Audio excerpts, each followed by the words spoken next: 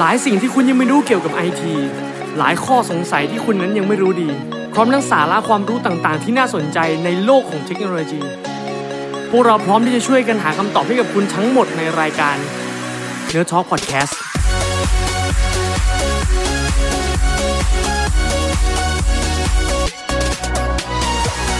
สวัสดีครับยินดีต้อนรับเข้าสู่รายการ Nerd Talk Podcast ครับ Presented by Nerdtech IT Design Classroom ครับตอนนี้อยู่กับผมต้าทอยมณีศักดิ์ครับผมไบร์ท ปุณณสุภเลิศพรครับผมบูม สนันท์ ศรีปทุมรักษ์ครับผมสอธีรภัส สอศิษกุลครับครับผมตอนนี้เราอยู่กับ Nerd Talk Podcast EP ที่13ครับวันนี้เรื่องที่จะมาพูดคุยกันผ่อนลงมานิดนึงเนาะจาก EP ที่ผ่านๆมานี่ก็ค่อนข้างเทคนิคอลเช่นเดิมนะครับผมทีนี้เราจะกลับมาดูในคำถามที่ค่อนข้างซิมเปิลแต่ว่าหลายๆคนอยากจะรู้นะครับผมสำหรับมือใหม่หรือคนที่ไม่ค่อยได้คลุกคลีกับวงการของคอมพิวเตอร์หรือ IT นะครับผมคำถามนั้นก็คือ Mac หรือ Windows เราเลือกอะไรดีนะครับผมเดี๋ยววันนี้เราจะมาพูดคุยกันว่าcriteria ในการเลือกซื้อหรือเลือกใช้งานฝั่ง Mac กับฝั่ง Windows เนี่ยควรจะดูที่อะไรหรือว่าความแตกต่างจริงๆของ2 operating system เนี่ยมันคืออะไรกันเนาะครับผมเริ่มจากอย่างแรกเลยก็คือความโดดเด่นของแต่ละ operating system ดีกว่าเนาะความโดดเด่นของ Mac กับ Windows เป็นยังไงบ้างครับความโดดเด่นนะครับที่เห็นได้ชัดเนี่ยของ Mac เนี่ยส่วนใหญ่จากประสบการณ์ที่เคยใช้และเคยพบเห็นนะครับ Mac เนี่ยจะค่อนข้างที่จะใช้งานในเรื่องของงานศิลปะได้ดีอย่างเช่นการตัดต่องานเสียงงานกราฟิกงานวิดีโอนะครับเป็นต้นนะครับก็จะค่อนข้างที่จะตัว Mac เนี่ยค่อนข้างที่จะทำไปทางด้านนั้นนะครับก็คือสร้างมาเพื่อสิ่งนั้นส่วนใหญ่ครับแล้วก็ในส่วนของ Windows เนี่ยค่อนข้างที่จะไปทางด้านสามารถที่จะประกอบเองในลักษณะที่ว่าเพิ่มเติมเองได้คือบิวขึ้นมาเองได้เครื่องอะครับค่อนข้างที่จะทำเองได้แล้วก็มีเรื่องของการส่วนใหญ่จะคนที่ใช้ Windows จะใช้เล่นเกมเป็นหลักเพราะว่า performance ในการเล่นเกมเนี่ยมันก็คืออย่างที่บอกว่าเราสามารถที่จะบิวเครื่องขึ้นมาเองได้เพิ่มแรมเพิ่มนู่นเพิ่มนี่เพิ่มCPU มันก็เลยทำให้การเล่นเกมมันเป็นไปทางที่ดีใช้งานได้ง่ายขึ้นนะครับคือลักษณะการคัสตอมไมซ์มันง่ายกว่า Mac เนาะใช่ๆมันคัสตอมไมซ์ง่ายกว่าเนื่องจากว่าเขาไม่ใช่เป็นแบบระบบปิดอะครับไม่ใช่อีโคซิสเต็มมันก็เลยทำเหมือนแบบเราสามารถที่จะเพิ่มเติมใส่เองได้นะครับเข้าไปเองได้แตกต่างกับ Mac ตรงที่บอกว่าแบบมันไม่สามารถที่จะเพิ่มแล้วคือเพิ่มได้ครับแต่มันจะมีสเปคของมันที่เราจะไม่สามารถจะแบบขอเพิ่มตามนี้แบบเฉพาะอย่างนี้อะไรเงี้ยเป็นไปไม่ได้หรือถ้ามันเป็นไปได้คงราคาสูงมากเนาะใช่ๆค่อนข้างราคาสูงถูกต้องครับฉะนั้นสรุปคร่าวๆไปก่อนเลยว่าถ้าคนไหนที่มีเป้าหมายในการใช้งานคอมพิวเตอร์เนี่ยเป็นเรื่องของงานศิลปะเป็นเรื่องของงานตัดต่อเป็นเรื่องของงานภาพอะไรเงี้ยงานเสียงหรืองานอะไรก็ตามที่เป็นฝั่ง entertainment เนี่ยแมทเขาค่อนข้าง seriously ที่จะเอาออกมาได้ดีเขาคอนโทรลอยู่เขาควบคุมอยู่นะแต่ฝั่งของ Windows เนี่ยก็แน่นอนครับเกมมาก่อนเลยเกมแน่นอนเลยนะครับผมคนไหนอยากเล่นเกมเนี่ย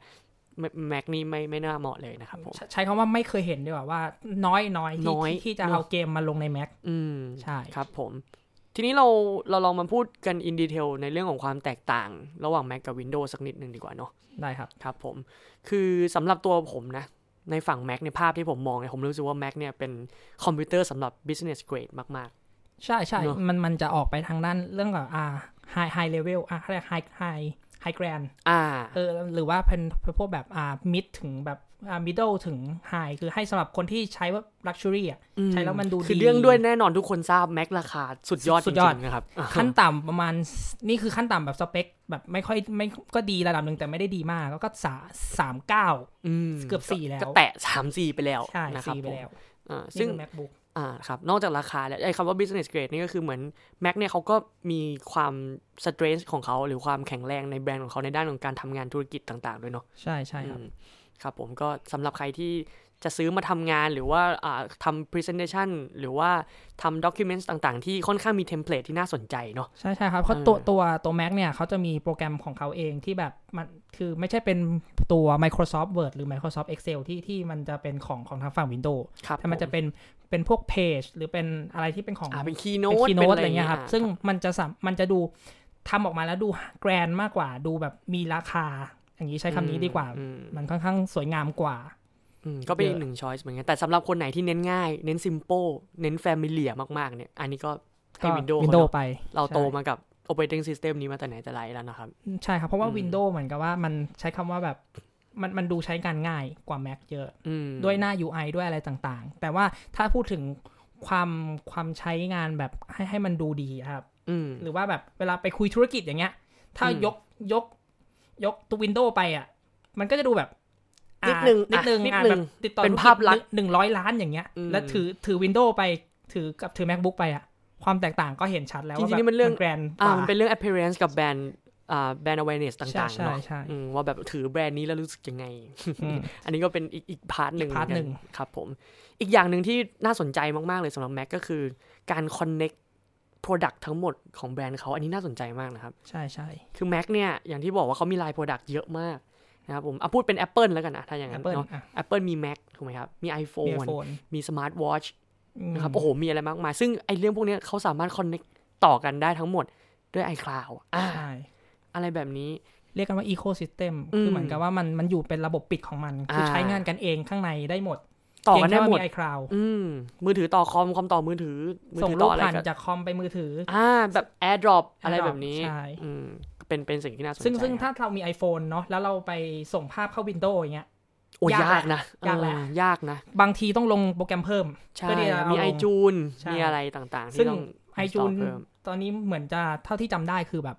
มันก็เป็นรุ่นเก่าที่ยังไม่ได้พัฒนามากตอนนี้ต่อปุ๊บพอต่อเข้าไปเอารูปลงก็เหมือนเอารูปจาก iPhone ลงคอมมาทำได้แต่จากคอมขึ้น iPhone ไม่ได้แล้วมันจะมีสมัยก่อนผมจำได้มันจะมีประเด็นเรื่องของการซิงค์ถูกต้องที่แบบซิงค์ทีเดียวของเก่าหายหมดแล้วโละใหม่อะไรแบบนี้มันมีประเด็นคอนเซิร์นเยอะค่อนข้างเยอะครับถ้าเราจะข้ามแพลตฟอร์มใช่ครับแต่ฝั่ง Windows เนี่ยถ้าพูดถึงคำว่า Ecosystem เนี่ยฝั่ง Windows จะตรงข้ามกับ Mac เลยก็คือเป็นระบบค่อนข้างเปิดนะครับเราสามารถ customize ได้แม้กระทั่งฮาร์ดแวร์หรือซอฟต์แวร์เรียกกันว่าถ้าฮาร์ดแวร์เราเรียกกันว่าเราสามารถทำ overclock หรือทำอะไรได้ถ้าสายเกมมิ่งจะรู้กันเนาะว่า overclock คืออะไรคือแบบทำให้มันเกิน performance ความที่มันเป็นไปได้อยู่มี 100% คือใส่120อะไรเงี้ยคือเนี่ยคือการ overclock ขึ้นมาทำให้แบบมันก็จะเครื่องร้อนบ้างอะไรบ้างแต่มันจะทำให้ performance มันดีขึ้นถือเป็นอีกหนึ่ง strong point ได้ไหมใช่ก็เป็น strong point เพราะว่า Mac นี่ไม่มียากแล้วถูกไหมครับ overclock อะไรเงี้ยไม่ได้แต่ข้อดีของ Mac คืออย่างที่ผมบอกคือเรื่องperformance เนาะ Mac มันค่อนข้างที่จะจัดการทรัพยากรในระบบมันได้ดีอย่างยกตัวอย่างคือถ้าเปิดโปรแกรมเนี้ยใน Mac แรมอาจจะกินไปแค่ 1/4 แต่พอไปเปิดใน Windows แม่งกินไป 3/4 แล้วใช่มันจัดการทรัพยากรในการใช้งานค่อนข้างดีเพราะฉะนั้นคนส่วนใหญ่คือซื้อถ้าทำงานปกติครับซื้อ8กิกะหมายถึงแรมนะก็เพียงพอแล้วในการใช้งานนะแต่ถ้าบางทีตัดต่ออาจจะต้องขึ้น16อย่างเงี้ยแต่ว่าในลักษณะที่ถ้าเป็น Windows เนี่ย16บอกเลยว่าเผลอๆปิ่มด้วยอาจจะแบบ 90% กินเข้าไปแล้วแต่ถ้าจะเอาแบบชัวร์ๆคือไปเลย32จะสบายกว่าอะไรเงี้ยครับผมทีนี้บอกนิดนึงว่าในฝั่งของ Customize Windows บางคนอาจจะมองว่ามันดีนะเราซื้อเครื่องนึงมาเราสามารถ Customize อะไรก็ได้ดูเป็นระบบเปิดแต่แน่นอนว่าสิ่งที่ตามมาในการ Customize นั่นคือไวรัสนะครับถูกต้องครับอันตรายนะครับเพราะมันโอเพนเกินไปมันเปิดจนเกินไปนะครับซึ่งต่างจากฝั่ง Mac นะที่ฝั่ง Mac เนี่ยเขามีระบบปิดแล้วก็มี security ที่ค่อนข้าง serious มากๆเลยใช้คำว่าตั้งแต่ฟังมาตั้งแต่เคยใช้มา10 ปีเนี่ย Mac เนี่ยคำว่าไวรัสเนี่ยเกิดขึ้นใน Mac เนี่ยเรียกว่าน้อยมากคือแทบไม่ได้เคยได้ยินเลยด้วยซ้ำเพราะว่าตั้งแต่ได้ยินมาทุกอันที่เป็นไวรัสเกิดขึ้นที่ Windows หมดเลยransomware บ้างโทรจันบ้างคือ Windows มันโดนเป็นหลักเลยแต่ Mac คือถ้าได้ยินคือน้อยมากครับผมหรืออาจจะแบบมีในต่างประเทศแต่มันไม่เคยมาถึงไทยเลยคือพวก knowledge อะไรมันมาไม่ถึงเลยก็เลยไม่รู้ว่าจริงๆแท้แล้วว่ามันมีไหมหรือว่ามันมีไวรัสไหมใช่ครับผมก็ต้องรอดูกันต่อไปเนาะในอนาคตนะครับทีนี้อีกหนึ่งประเด็นที่น่าสนใจเหมือนกันนะครับผมสำหรับ Mac นั่นก็คือการ cross platform นั่นเองครับก็ผมขอยกตัวอย่างในเรื่องของการ cross platform แบบง่ายๆคืออย่างเช่นเราทำ Microsoft Word เนอะใน Windows ใช่ไหมครับทีนี้เนี่ยพอเราจะเปลี่ยนเครื่องมาทำใน Mac อีกเครื่องเนี่ยพอเราเปิดปุ๊บเนี่ยมันอาจจะทำให้อย่างเช่นย่อหน้าของเราหรือว่าตัว header หรือว่าฟอนต์ต่างๆเนี่ยมันเปลี่ยนไปนะครับใช่มันเพี้ยนไปเพราะว่าของ Windows เนี่ยเขาก็จะมีการ encode แบบนึงแต่พอเรามาเปิดใน Mac เนี่ยแน่นอนว่ามันก็ต้องเป็นอีกแบบนึงทำให้เราจะต้องระวังในจุดนี้นิดนึงนะครับว่าถ้าหากว่าเราเปลี่ยนแพลตฟอร์มกันไปมาเนี่ยมันมีโอกาสที่จะทำให้ อักษรหรือว่าตัวรูปเล่มที่เราทำมาเนี่ยมันผิดเพี้ยนไปนะครับครับผมเสริมนิดนึงเลยครับพอดีน่าสนใจมากที่คุณบูมพูดมาจริงๆตอนนี้ใน Mac อ่ะมันก็มี Microsoft Office ให้ใช้งานเนาะแต่ผมบอกแล้วว่าราคาก็เดือดอยู่เหมือนกันนะครับผมซึ่งจริงๆแล้วพอโปรแกรมที่คุณบูมพูดเมื่อกี้มันน่าจะชื่อ Page เนาะใช่ไหมซึ่งมันติดมากับเครื่องอยู่แล้วมันฟรีอินสตอล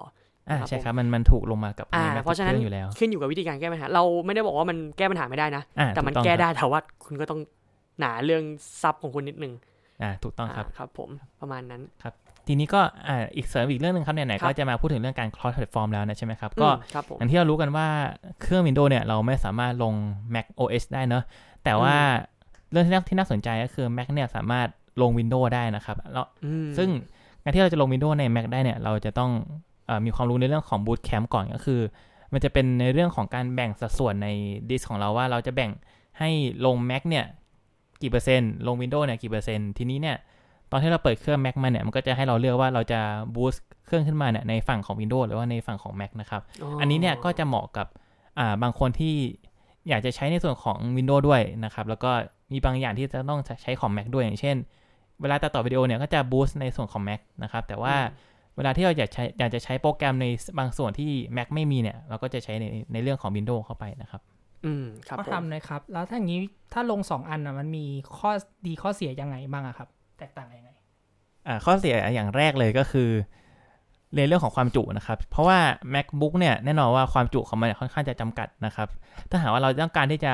อัพความจุมาเยอะๆเพื่อให้ boost ในส่วนของ Windows กับ Mac ได้เนี่ยมันก็อาจจะไม่คุ้มเพราะว่า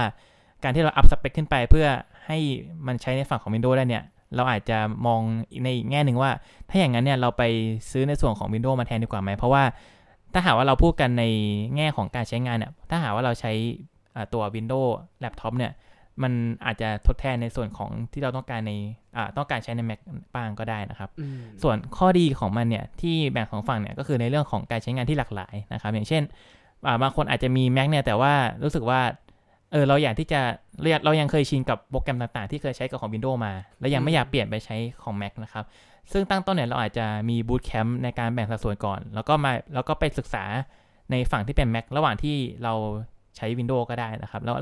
เราอาจจะไปลบฝั่งที่เป็นที่เราแบ่งเป็น Windows ที่หลังก็ได้อันนี้ก็ไม่เสียหายอะไรครับก็มีข้อดีข้อเสียต่างกันไปเนาะแบ่งได้ก็จริงแต่ก็มีข้อเสียที่เราต้อง accept ให้ได้เหมือนกันต้องครับครับผมอีกเรื่องนึงที่อยากขยายเลยนะครับผมเมื่อกี้พูดเปรยๆเกินๆมาแล้วนั่นก็คือเรื่องของ pricing ที่ค่อนข้างต่างกันมากๆเลยครับผมในเรื่องของ pricing หรือก็คือเรื่องราคานะครับเป็นเรื่องที่สำคัญที่สุดเลยครับเพราะว่าเราต้องการจะซื้อของสิ่งใดสิ่งหนึ่งแน่นอนว่าสิ่งแรกที่เราควรจะดูก็คือราคาเราพร้อมที่จะจ่ายกับมันหรือเปล่านั่นเองครับซึ่งในตัว Mac เนี่ยทุกใครๆก็รู้ว่าในราคาของเริ่มต้นของมันก็จะสูงอยู่เพราะแลกมากับความเสถียรเหมาะกับยูเซอร์ทั่วไปทุกคนเลยใช่ไหมครับไม่ว่าจะใช้งานตั้งแต่พิมพ์ wording ปกติทั่วไปรวมไปถึงเป็นการตัดต่อวิดีโอเพื่อสร้างภาพที่มีประสิทธิภาพสูงนั่นเองครับก็ในตัวของ Mac เนี่ยแน่นอนว่าราคามันอัพระดับไฮเอ็นด์ขนาดหนึ่งซึ่งมันก็จะเป็นที่มาของความเสถียรของตัวระบบที่คุณจะได้ไปแต่เนื่องด้วยที่ว่าทุกคนได้เกิดกันก่อนหน้านี้ว่ามันเป็นระบบปิดถูกไหมครับอาจจะเราก็จะไม่สามารถคัสตอมไมซ์ในเป็นมุมมองของคอมพิวเตอร์ที่เราอยากให้มันเป็นได้อย่างเช่นสมมุติว่าเราอยากให้มันเป็นเซิร์ฟเวอร์ที่ดีเราก็ไม่สามารถมาต่อหรือเพิ่มอุปกรณ์เพิ่มขึ้นมาได้อาจจะหลุดประกันถ้าเกิดคุณแกะออกมาทันทีอะไรอย่างเงี้ยครับผมซึ่งแตกต่างกันถ้าเกิดว่าคุณจะไปอยู่ฝั่งของ Windows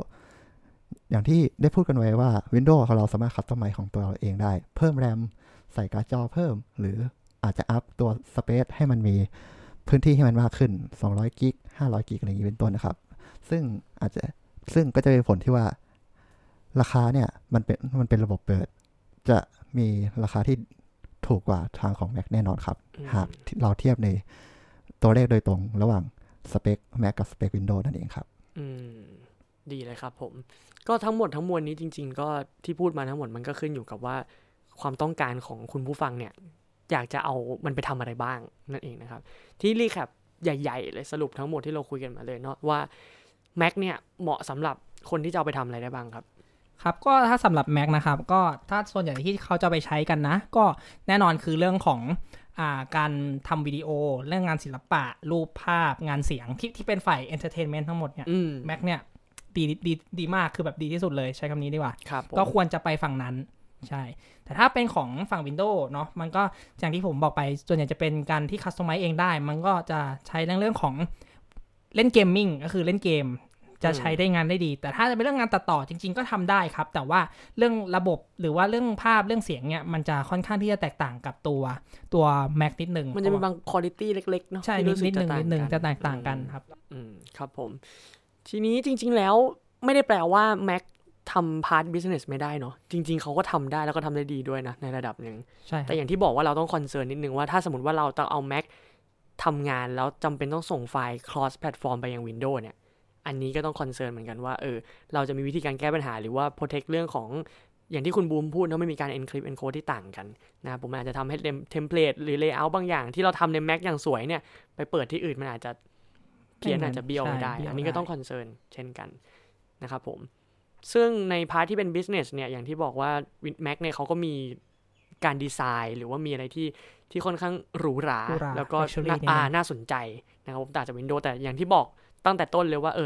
ง่ายหน่อย familiar หน่อยก็ simple หน่อยก็เป็น Windows ก็ได้ครับเพราะว่าตั้งแต่ถ้าเราเรียนวิชาคอมพิวเตอร์มาตอนประถมมัธยมเราก็จะอยู่กับ Windows ก่อนเพราะว่าMac มันค่อนข้างที่ต้องใช้ราคาอย่างที่บอก pricing มันค่อนข้างสูงทางโรงเรียนหรือทางสถาบันก็น่าจะยากนิดนึงที่จะเอามาใช้แต่ว่าในตอนนี้ก็อาจจะมีบ้างแล้วมันขึ้นอยู่ว่าเรา familiar กับอะไรมากกว่า